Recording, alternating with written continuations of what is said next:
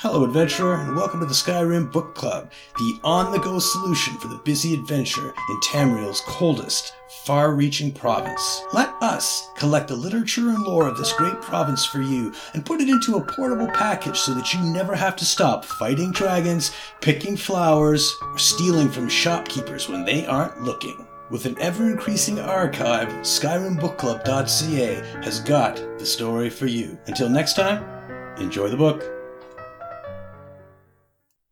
The Omen of Deception. How to summon the Omen of Deception.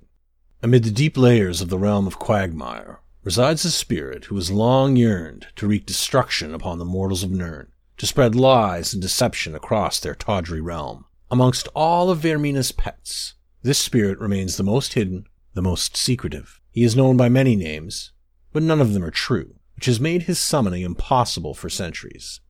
But Vaermina whispered his secret name in my sleeping ear last night, while I dreamt of darkness. She bid me to unleash his foul influence in Tamriel, and to drive the people of that world to distrust and betrayal.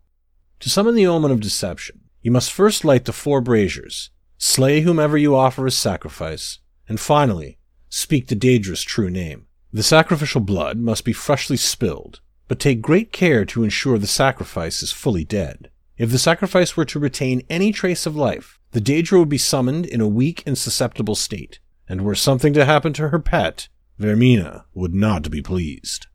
The Daedra's true name is Ikal. Speak it, and he will come, but to make sure his vessel is prepared,